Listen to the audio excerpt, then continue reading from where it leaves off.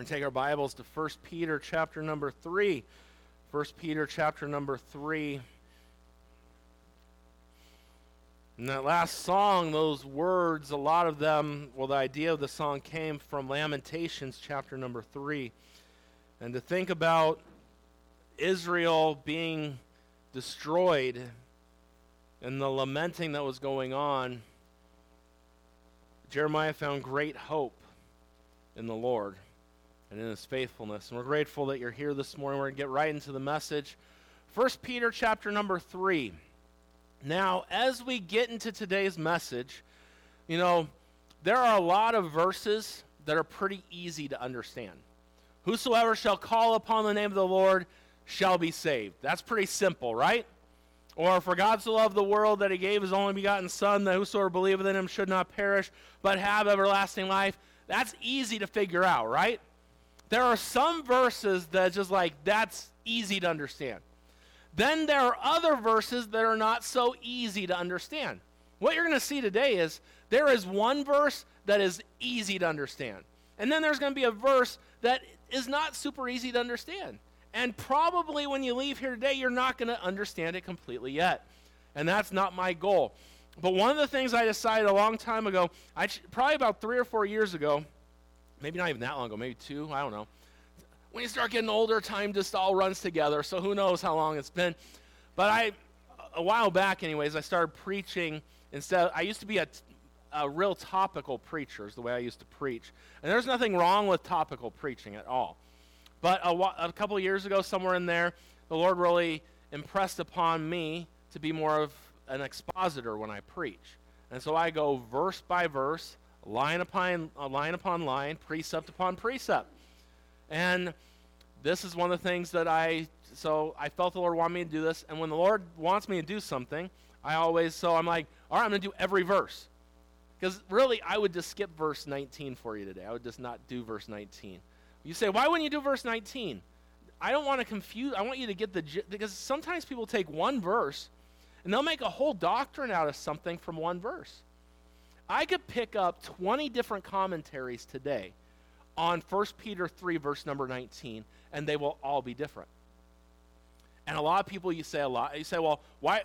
I do every verse. But the gist of what I'm trying to say, you're going to see and you're going to get. So my goal is, as I mentioned, I don't take one verse and make a doctrine out of one verse. I also don't make it, you got to understand, there are some verses we're going to look at that could go with this one verse. But I don't make a doctrine out of it, and I don't find new doctrines out of verses either. I don't do those things.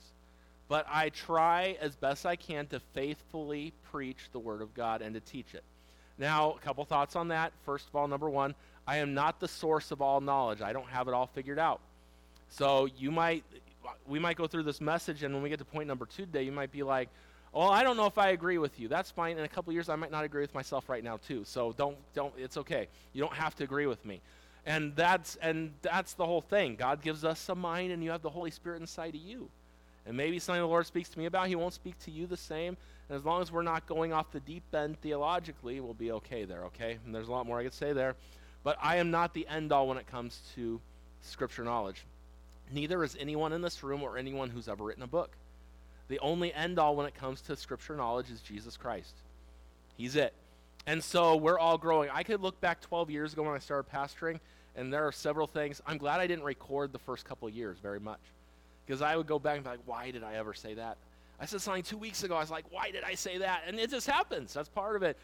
But today, I want to give you a little background to remind you where we were last week, because remember a few minutes ago, I'm like, where's everybody at? And then everyone showed up. It filled up, and that's good.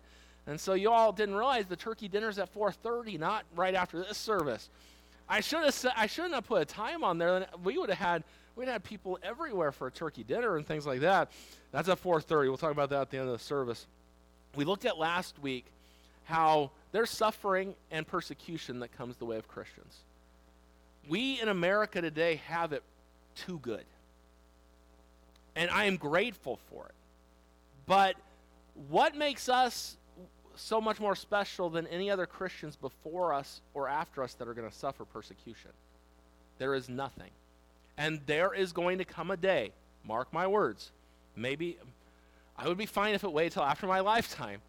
But there's going to come a day, and I think sooner than later, where we're going to get persecuted for standing up for what's right. Did anybody see what Congress passed this last week? You know they passed something in the midst of elections and all that? They passed the Marriage Act. What is the Marriage Act? Now this is what Congress, the people there, some of them are straight evil and some are not, but they purposely do things a certain way. They know what they're doing. They're not dumb to things. So in the Marriage Act that they passed in Congress, it's going to go to to the Senate right after Thanksgiving. What it says in there is that they see marriage and they define what marriage is. Now what they do is, before they say a lot of things, they talk about interracial marriage. And there used to be a day and age in our country where if you married someone that wasn't of the same race, people looked down on that. And why they did that, I don't understand that. That's not right. To look at someone and to be prejudiced against them and to limit the interracial marrying and things like that, that's not on God's radar. That's man messing things up. And to look at any group of people or to judge them differently than you do someone else, or to say people can't marry each other based on color, there's something wrong with that. That's in that bill. That's a good part of that bill. Because they said, what if a state decides to go, I get that. But the rest of the bill says that just as interracial marriage and marriage between a man and a woman is right, that marriage between same sex is recognized the same way. You see how they throw that in there. To me, it's an easy, and over almost 100 Republicans voted for it too, just so you know, in the House. If that passes, what it's going to do is it will open up the door someday where if I'm preaching the truth of God's word, it could be labeled as hate speech. That's where this stuff starts coming in, and that's where it's going to begin, just so you know. But may I just remind you, I don't care what the House or what the Senate says. God's book is always right. And marriage is between a man and a woman. That's what the Bible says. That's God, and God's plan was one man, one woman for life. It doesn't always end up that way, but God's plan for marriage is one man and one woman. That's God's plan. And nothing else. And so if they are different races, God's not against that. Now you say, well, what about, now in the Old Testament, God was setting up his people. And God didn't want certain things to creep in. And that's where I believe a Christian should marry a Christian. I see that side of it. Because you could mess up your home bringing in all these different religions. There's a lot to be said there. So I get that. But when we start defining what the Bible already states, we need to leave that stuff alone. And I get that they want people to have freedom to do as they choose. And in America, I think in our liberties, I think that is there. So why don't you, instead of calling it marriage, give it a different name and leave marriage alone? Just a thought. But what I'm saying is, we're not that far from persecution coming. I mentioned to you last week that man that was a missionary in Iraq that was gunned down last week. Persecution is happening around our world today. It is. And Peter, in the day that he lived, Nero is basically running the world, a wicked, wicked man that hated Christianity. And Peter is writing to encourage Christians in that day to have the grace to do what's right through the midst of these things. And he talks about the fact, hey, don't be afraid and don't be anxious. Set apart Jesus Christ. Put him here and let him guide you. Let him be what you need so that when they persecute you, you're ready to give an answer of the hope that's in you. And have a clear conscience by doing what's right. Don't give them anything to speak evil of. And it might be God's will that we suffer. And then we get to verse number 18. Did you know this morning it was God's will for Jesus to suffer for us? It was. So if Jesus could do it for us, we're going to be okay. This was written to those early Christians. If you suffer, Jesus suffered. He conquered the grave. He brought victory. He's with the Father today. Everything's going to be okay. Verse 18, let's read there, and let's get into our text today. It says, 1 Peter 3, verse 18, for Christ also hath once suffered for sins, the just for the unjust, that he might bring us to God, being put to death in the flesh, but quickened by the Spirit, by which also he went and preached unto the spirits in prison, which sometimes were disobedient when once the long-suffering of God waited in the days of Noah, while the ark was a preparing, wherein few, that is, 8 souls, were saved by water. Some people get water baptism and salvation from that passage, and we'll talk about that in a little bit too. The like figure, whereunto even baptism doth also now save us, not the putting away of the flesh, the filth of the flesh, but the answer of a good conscience towards God by the resurrection of Jesus Christ, who is gone into heaven and is on the right hand of God, angels and authorities and powers being made subject unto him. Father, I pray you bless the next few minutes that we have this morning. We need you. We love you. Bless this time. Guide our thoughts. And I pray that by the time the message is done, that people would not be more confused, but that they would understand the gist of the message and look at all you've done and how to live in light of that. We love you. We need you. In Jesus' name I pray. Amen. My prayer this week for this message has been, Brian, don't complicate it. Don't complicate it. That's been my prayer. And so you say, do you talk to yourself like that? I do. I say Brian often. I look in the mirror, Brian, be good today. Don't, let the Lord lead you. Don't you do anything you shouldn't do. And then Brian still does bad things. But anyways, as we dive into the message today, we see this passage before us and what Jesus has done for us. So in light of seeing that persecution things might be part of God's plan for us, we see what Jesus did for us. Number one, as we dive into our notes, we see that Jesus died for our sins. Now, his death was not any ordinary death. Look at verse 18 again. It says, for Christ also hath once suffered for sin, the just for the unjust, that he might bring us to God, being put to death in the flesh, but quickened by the Spirit. As we see that Jesus died for our sins, letter A, we see the fact that his death was unique. There have been a lot of people that have died, right, through time. That's one of the things that we realize. Everyone at some point, there is an expiration date for us. We don't know when that is, when that time will come.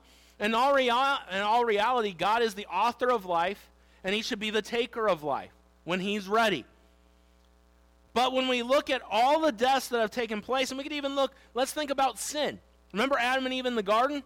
God got them animal skins to put on. There was a blood sacrifice made. There was the death of an animal so that they could have those skins.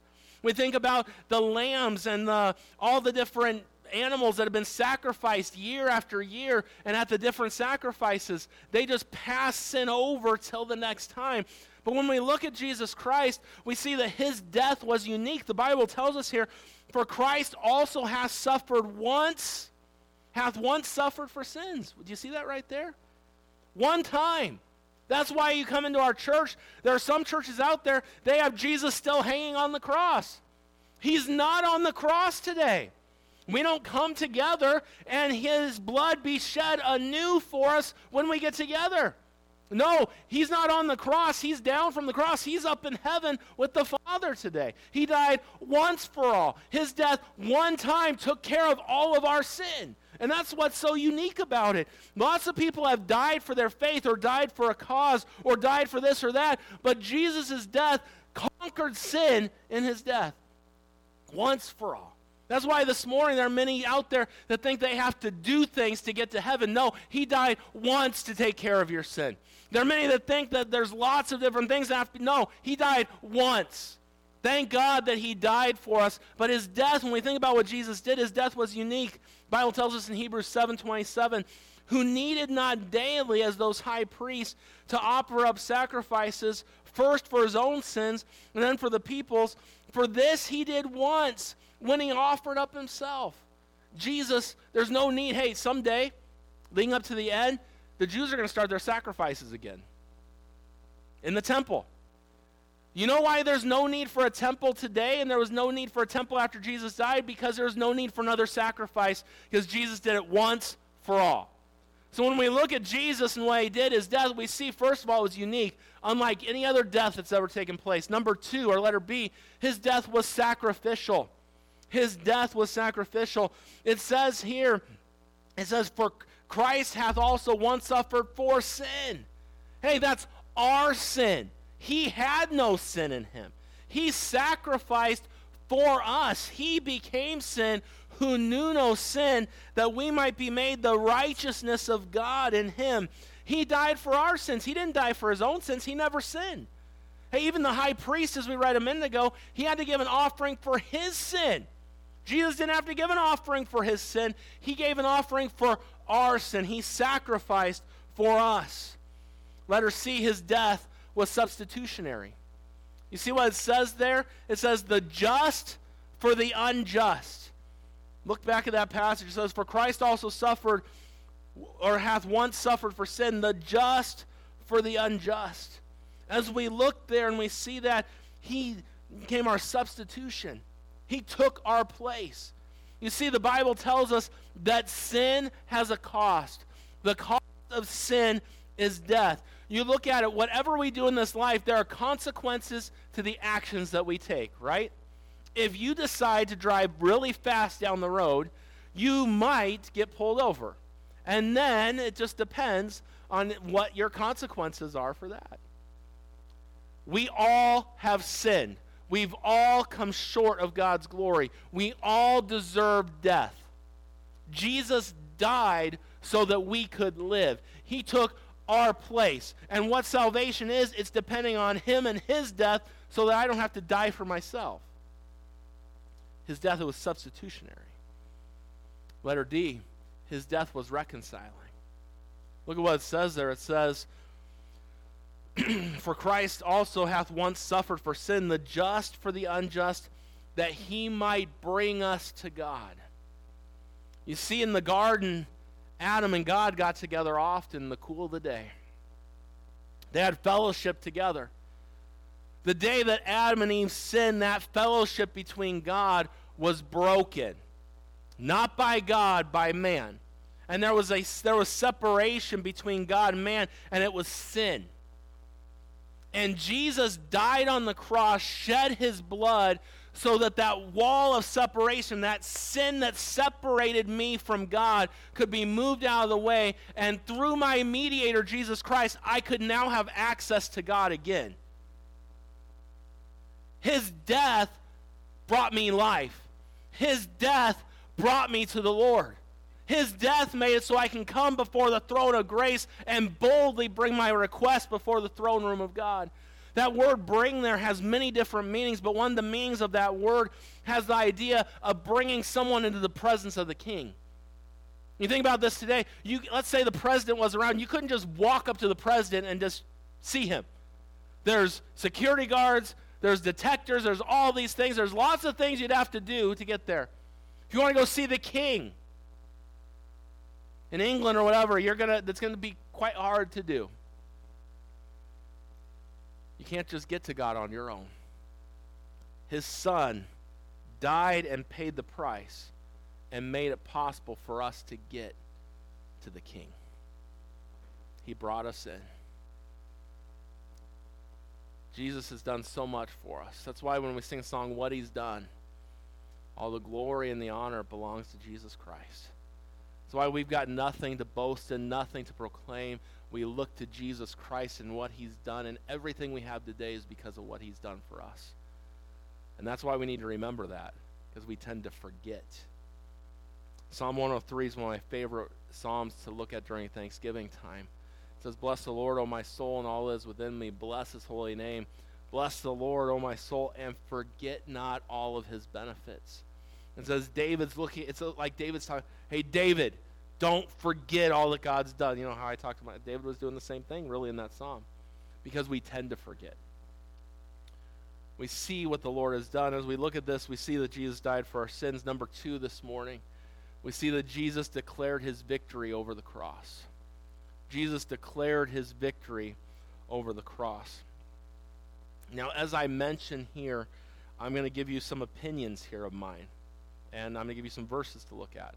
I am not the end-all on things, and if your opinion differs from mine, good, great, wonderful. It's okay. And if you feel you need to tell me your opinion, find me later on and you can tell me and that's fine. I'm always open. I have people often that will say, hey, Pastor, after I preach the message or something, and sometimes there are people, I love it when I got a few older folks in here. I had someone a few weeks ago, Gary and Johnette Johnette does a ladies' Bible study. And I've heard a little bit, there's some pretty good stuff out, 2 Corinthians there. So I was telling, or 1 Corinthians, whatever book it is, 1 Corinthians, 2 Corinthians, it's Corinthians anyways. And So I was teasing Gary one day, and I'm like, because it's a bunch of old notes he has. I said, if you want to take any of your notes and just stick them in my office, copy them, use the copier, I'll take them. It's like, you would read my notes? Yeah, why not? I read lots of different things. I like that.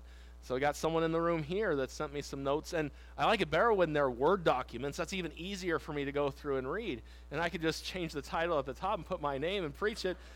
But if that person's staying in the room, I had to put that sermon away and wait to do a different one. But I like it because I love getting different thoughts on there.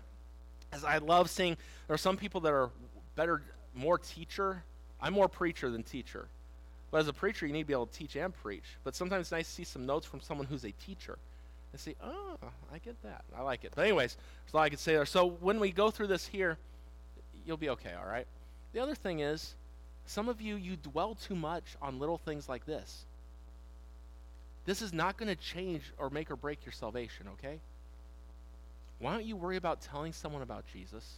Or how about you read the Bible and go to church and do what God's called you to do and not worry about these passages so much? That's what I would do. Major on the majors and let the minors be the minors, okay? Number 2, we see that Jesus declared his victory over the cross. Look at verse number 19 and 20. It says, by which also he went and preached unto the spirits in prison, which sometimes were disobedient, when once the long-suffering of God waited in the days of Noah, while the ark was a-preparing, wherein few, that is, 8 souls, were saved by water. Do you know, Catholics like to use this passage to talk about purgatory, because he went and preached to them in purgatory. That's a doctrine they get from this passage, and they use that from here. This is not talking about purgatory here, just so you know, okay? And as I said, you could get multiple different commentaries and get multiple different thoughts. And if you have different thoughts than what I have, that is totally fine. And if you want to talk about those sometime, that's totally fine. When we look at this, it's just interesting to me. We see that, look at the end of verse 18. It says, being put to death in the flesh, but quickened by the Spirit, by which also he went. When Jesus died on the cross, and when he cried out, it's finished, he died. His spirit's still alive. He's alive, right? During those days, he went somewhere and did some things during that time. He was at work during that time. And, you know, I have people, was he in hell? Was he here? Was he there? I wasn't with him, so I can't tell you exactly where he went. You can ask him when you get to heaven where exactly he was. But I'm going to give you some thoughts about this. So when we look at this and we think about this letter A, where did Christ go? Now, I've given some thoughts on this stuff before, and if you've been in other services where I've talked about this stuff, I want to give you, Joe, I'm going to have you actually, let's see if I want to go to that passage now. No, I'm just going to give you some thoughts from that passage. We think about Jesus and and it's not a parable, it's an actual story because he gives a name there, Lazarus and the rich man. If Jesus gives a parable, an earthly story with a heavenly meaning, there's never a name associated. Lazarus was an actual person. That's the difference in those things. Lazarus and the rich man. Lazarus, when he died, goes to Abraham's bosom. And the rich man, when he dies, he goes to hell. And the Bible says that there was a great gulf fixed between the two of them. Now, I've given other verses in the past, and if you want to go back and listen, or you can get the other thoughts from me, I believe, according to what the Bible says, that hell is probably located down towards the center of the earth. One passage that helps with that, Ephesians 4, verse number 8 and 9, wherefore he said, when he ascended up on high, he led captivity captive and gave gifts unto men.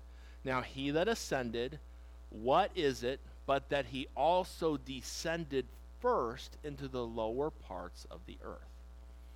So if we were to look at the rich man and Lazarus, and we look at that passage, there's a gulf fixed between the two. And I don't see how Lazarus could see from Abraham's bosom that he could see into hell, but the rich man from hell could see into Abraham's bosom. The Bible's clear about that. Now let me give you some thoughts here, and then I'll give you a few other thoughts, and we'll move out of this here. So we look back to the cross today for salvation. And I want you to understand, before Christ died on the cross, salvation wasn't different. They couldn't keep the law and be saved. They looked for a coming Messiah. There are those out there that say salvation was different pre-cross, but Jesus Christ is the same yesterday, today, and forever, and God does not change. So I sincerely believe that the way you get saved today is the same way you got saved before. They looked forward to the cross. We look back to the cross. And so, but what happened before Jesus died on the cross, those that died in Christ went to Abraham's bosom. That was where their spirit went. The body goes down into the grave. The body's in the grave, and the spirit and soul go to Abraham's bosom. Those that die without Christ go to hell. And that's where they go, without Christ. Body into the grave, but the soul goes to hell. Now, when Jesus died on the cross, when he was done, he went down and set those in Abraham's bosom free to be with him. And in all reality, there are some you read in Matthew that were actually raised from the dead at that time too, the saints that were raised from the dead. The Bible does say that. So there's a lot there. And then they were with him in heaven. Now, were they in purgatory? No, they were not. Abraham's bosom was a good place to be, and the rich man wanted to be in Abraham's bosom. But when Jesus died, he brought them out of there. Those in hell that die without Christ are still in hell to this day. And anyone who dies without Christ goes to hell. And then at the end of the tribulation and after the millennial reign, at the great white throne judgment, it says death and hell are cast into a lake of fire, and they're brought up and they're judged at the final judgment. Hell is not the final place for those without Christ. The eternal lake of fire is the final place. Hell is where they are for now. Now, so where did Jesus go? So when people say Jesus went to hell, there are people that say that. And you would have passages. I know there's a passage where David and Peter talks about in Acts chapter number 2. And he says, he won't leave my soul in hell. Now, I'm not trying to get anybody mad about translations and words. That's not a great word. Hell is not a great word to use right there. It's really grave is what it is. It's not hell as in where you go after you've died without Christ. It's talking about the grave. And so it's just a difference in the word there. It should be worded a little different. And I'm not going to say things because I would never translate a Bible, okay? Never would I get near to touch or do anything like that. But I can look at little words. I did fail Greek a couple times in Bible college, and I passed it a few times. And I worked on Hebrew too, and yeah. Whew, it gives me a headache even thinking about that. So where did Christ go? He went down after he died. Now, letter B, to whom did Christ go? Well, he set those free, but he also, look at what the Bible says here. The Bible says, by which also he went and preached unto the spirits in prison. Now, there are those that would say he went down and preached to those that were alive before the cross, and he gave them one more opportunity to get saved. That's a false statement there. Because it's appointed unto man once to die, then judgment. And the Bible also says that Jesus has the power to forgive sins on earth. Once you die, it's too late. You cannot pray someone to heaven. Nothing can change once someone dies. That's it. So he didn't go to preach to them the gospel so they could be saved. There's lots of other thoughts that go into this. But if you notice, when in Peter's writings, when he uses the word spirit, a lot of times he's referring to angels. And so what I believe, I'm giving you what I believe, just because we're going through this, and you can look at other things, you can have your thoughts. The Bible tells us in Genesis 6, verse 1 through 8, it came to pass when man began to multiply on the face of the earth, and daughters were born unto them, that the sons of God saw the daughters of men, that they were fair, and they took them wives of all which they chose. And God said, my spirit shall not always strive with man, for that he is also flesh. Yet his days shall be 120 years. There were giants in the earth in those days, and also after that, when the sons of God came in unto the daughters of men, and they bare children to them. The same became men, mighty men, which were of old, men of renown. And God saw that the wickedness of man was great in the earth. And look at this. Every imagination of the thought of his heart was only evil continually. Think about, you think the world's bad today? I think it's bad. How many of you think the world's bad today? I don't think it's as bad as what it was in Genesis 6. There was no good anywhere. Now, if a Baptist preacher got up and said everything, you'd be like, oh boy, here he goes. Not everybody is that way. This is the Bible. So the Bible's true. Every imagination of the thoughts of his heart was only evil continually. And it repented the Lord, they made man on the earth, and it grieved him at his heart. And the Lord said, I will destroy man whom I have created from the face of the earth, both man and beast, and the creeping thing, and fowl of the air. For repent of me that I have made them. But Noah found grace in the eyes of the Lord. There was a group of fallen angels during this time that did some really, really bad things. So bad that the Lord took them and chained them in hell. Now, you say, well, what proof do you have of that? Why didn't he take all of them? I can't answer that. Because do you realize there are demonic forces at work today? There are. The battle we face is not flesh and blood today. It's spiritual in nature. And we talk about the House and Senate, we talk about Washington, D.C. or California, these different places. I sincerely believe there's a lot of demonic powers that work in high places all around the world. There's a lot more I could say about that, but I'm not going to this morning. So the Bible tells us in 2 Peter chapter number 2, verse 4 and 5, for if God spared not the angels that sin, but cast them down to hell, and delivered them into chains of darkness to be reserved unto judgment, and spared not the old world, but saved Noah the eighth person, a preacher of righteousness, bringing in the flood upon the earth of the ungodly. So we see that during Noah's time, there were some angels that were chained in hell. The Bible talks about this in Jude, verse number 6 and 7.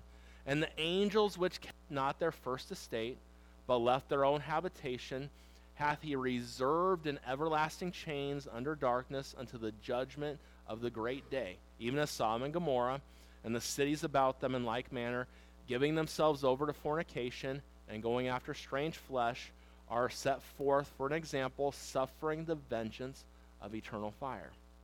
So there are some demons that were so bad that the Lord chained them in hell. Now, I want you to look at, during the tribulation time, one last thought, and we'll carry on. Revelation chapter number 9. You got to turn there, though, to look at this.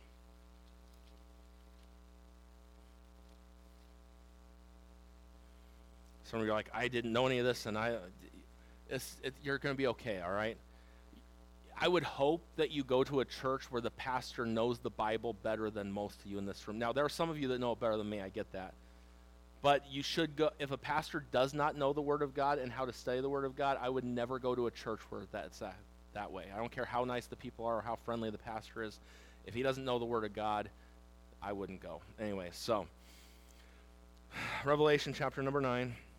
It says, and the fifth angel sounded, and this during the tribulation time, and I saw a star fall from heaven unto the earth, and to him was given the key of the bottomless pit. And he opened the bottomless pit, and there arose a smoke out of the pit as the smoke of a great furnace, and the sun and the air were darkened by reason of the smoke of the pit. And there came out of the smoke locusts upon the earth. And unto them was given power, as the scorpions of the earth hath power. And it was commanded them that they should not hurt the grass of the earth, neither any green thing, neither any tree. See, the Lord went, some of those guys go green too. You see that there? And so, but only those men that have not the seal of God in their foreheads. And to them it was given that they should not kill them, but that they should be tormented 5 months. And their torment was as the torment of a scorpion when he striketh a man. In those days shall men seek death, and shall not find it, and shall desire to die, and death shall flee from them. And the shape of the locusts were like horses prepared unto battle, and on their heads were as crowns like gold, and their faces were as the faces of men. And they had hair as the hair of women, and their teeth were as the teeth of lions, and they had breastplates as the breastplates of iron, and the sounds of their wings was as the sound of chariots of many horses. You can make quite a horror movie off of these guys right here. It says, and they had tails like unto scorpions, and there were stingers in their tails, and their power was to hurt men 5 months. And they had a king over them, which is the angel of the bottomless pit, whose name in the Hebrew tongue is Abaddon, but in the Greek tongue his name is Apollyon. One woe is past, and behold, there come 2 woes more hereafter. Literal locusts are not let out of hell. It is probably those angels that have been kept there. They are going to torment people, and it's a metaphor, the locusts and all that, but they are going to be released, and they're going to torment those that are alive that don't have the seal of God in their, that are not saved. And so when we look and it says that Jesus preached to the spirits in prison, I believe those that are chained down in hell, the spirits there is who he preached to, which leads us to letter C. What does Christ proclaim to them? Well, people say that he's proclaiming salvation down there. You can't get saved once you die. That can't happen. So what was he preaching? What did he say to them? And when we look at all of that and, opinions, I think Christ preached victory. Satan wants, at his very best, Satan hates the things of God, and Satan wants to destroy the work of God. And these demons were so bad that they were worse than the ones that we have running around today. And the ones we have running around today are no good, far from it. But these were so bad and had done such despicable things, God said, you're done, and he put them in hell, bound up. I think Jesus proclaimed, I died, I rose again, sin has been defeated, you have no more power, there's victory in me. And he took those people out with him that were in Abraham's bosom. You say, I don't agree with that. That's fine. You can figure that out and tell me later on about that. But I do not believe that he preached salvation to those down there. I believe he preached to them. He just told them like it was. Like I said, if you don't agree, totally fine. I don't agree with myself often either. He gave us victory there is what he did. But as we look at that, what's the importance of this? Why do we need to know about Christ preaching to the spirits in prison when we're talking about suffering and persecution? Well, I think the end of it's all tied together in verse 22. Go back to our text. It says, who is gone into heaven and is on the right hand of God, angels and authorities and powers being made subject unto him. Hey, early church, Peter's saying, hey, Jesus died, he rose again, he took your place, he died for you. Not only did he die for you, he went and he preached to those down in prison.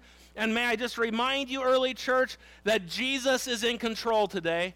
He has all power. He's got everything. Hey, you don't need to fear Nero because Nero's subject to him. Isn't that what it says? Hey, you don't need to fear death because Christ has conquered death. You don't have to fear what's coming your way because Jesus Christ took care of it all. So don't get so caught up on the middle there. Catch up on the end there. Number 3, and lastly, we see, and I gave you the very end without going to number 3. My bad. I do that sometimes. Number 3, we see that Jesus delivers us from judgment. Now, we look at verse 20 and 21. Let's go back there, and then I'll reiterate what I just said there a second ago. I gave you the conclusion there without giving you point number 3. Look at verse 20. It says, which sometimes were disobedient, when once the long-suffering of God waited in the days of Noah, while the ark was a-preparing, wherein few, that is, 8 souls, were saved by water. You see how the Lord was even long-suffering then? How long did it take to build the ark? Longer than anyone's been alive in this room. And some of you have been alive a long time. Longer than you've been alive it took to build that ark. Why You say, why did it take so long? Well, first of all, I don't think they had the power tools we got today. Thank God for power tools. The other day, I was doing something, and all I had was a screwdriver, and I'm like, if I just had my drill with me, I could get this done so much quicker. Thank God for drills and batteries when they're charged. Charge your batteries. That does you good. My problem is most of my batteries are dead when I need them. That's the way I always do it, but oh well.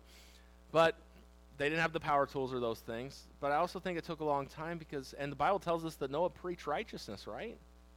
I think the Lord was willing for anyone that wanted to get on the boat to get on the boat. So why hasn't the Lord returned yet? Oh, Peter says it later on. He's long-suffering. But someday that long-suffering it's gonna stop. He's going to come. But as we look here, what saved Noah and his family? The ark did. Right? And that water took the life of everyone but who was on the ark.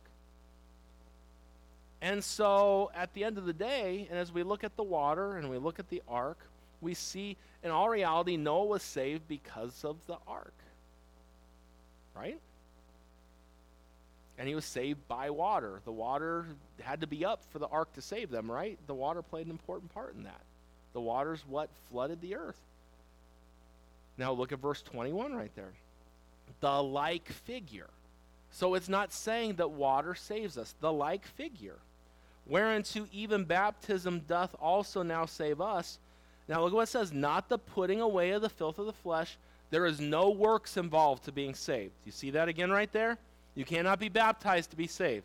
But look at what it says. We're just about done here. But the answer of a good conscience towards God by the resurrection of Jesus Christ. So how are we saved? By the resurrection of Jesus Christ. How was Noah saved? By water and the ark. We are saved by Jesus Christ and what he did. There's nothing about water baptism saving you here. It's about Jesus Christ saving us. And we see at the end, verse 22, who is gone into heaven. That's where Jesus is. He's at the right hand of God, not on the left for any of you lefties in the room. Angels and authorities and powers being made subject unto him. Hey, those in the early church that feared Nero, I would have feared him. Just being honest with you. I definitely would have. I wouldn't want to be hung in his garden. I wouldn't want to be fed to lions or to animals. I wouldn't want to live that life. I would have feared him. Peter's reminding them, Jesus died for you once. There's victory in him. And all the demons of hell, all the most powerful people in the world, anyone, anywhere, is subject to Christ. Rest in that. Put the Lord Jesus, sanctify him, and put him in your heart. Leave him there. He will get you through whatever comes your way. So if you want to get stuck on who those spirits are, you go ahead. But you're missing the whole thought here. The whole thought is Jesus paid the price. He brought victory. And the spirits, they're subject to him. The most powerful people in the world, they're subject to him. He is all-powerful. And no one, think about this, he answers to no one.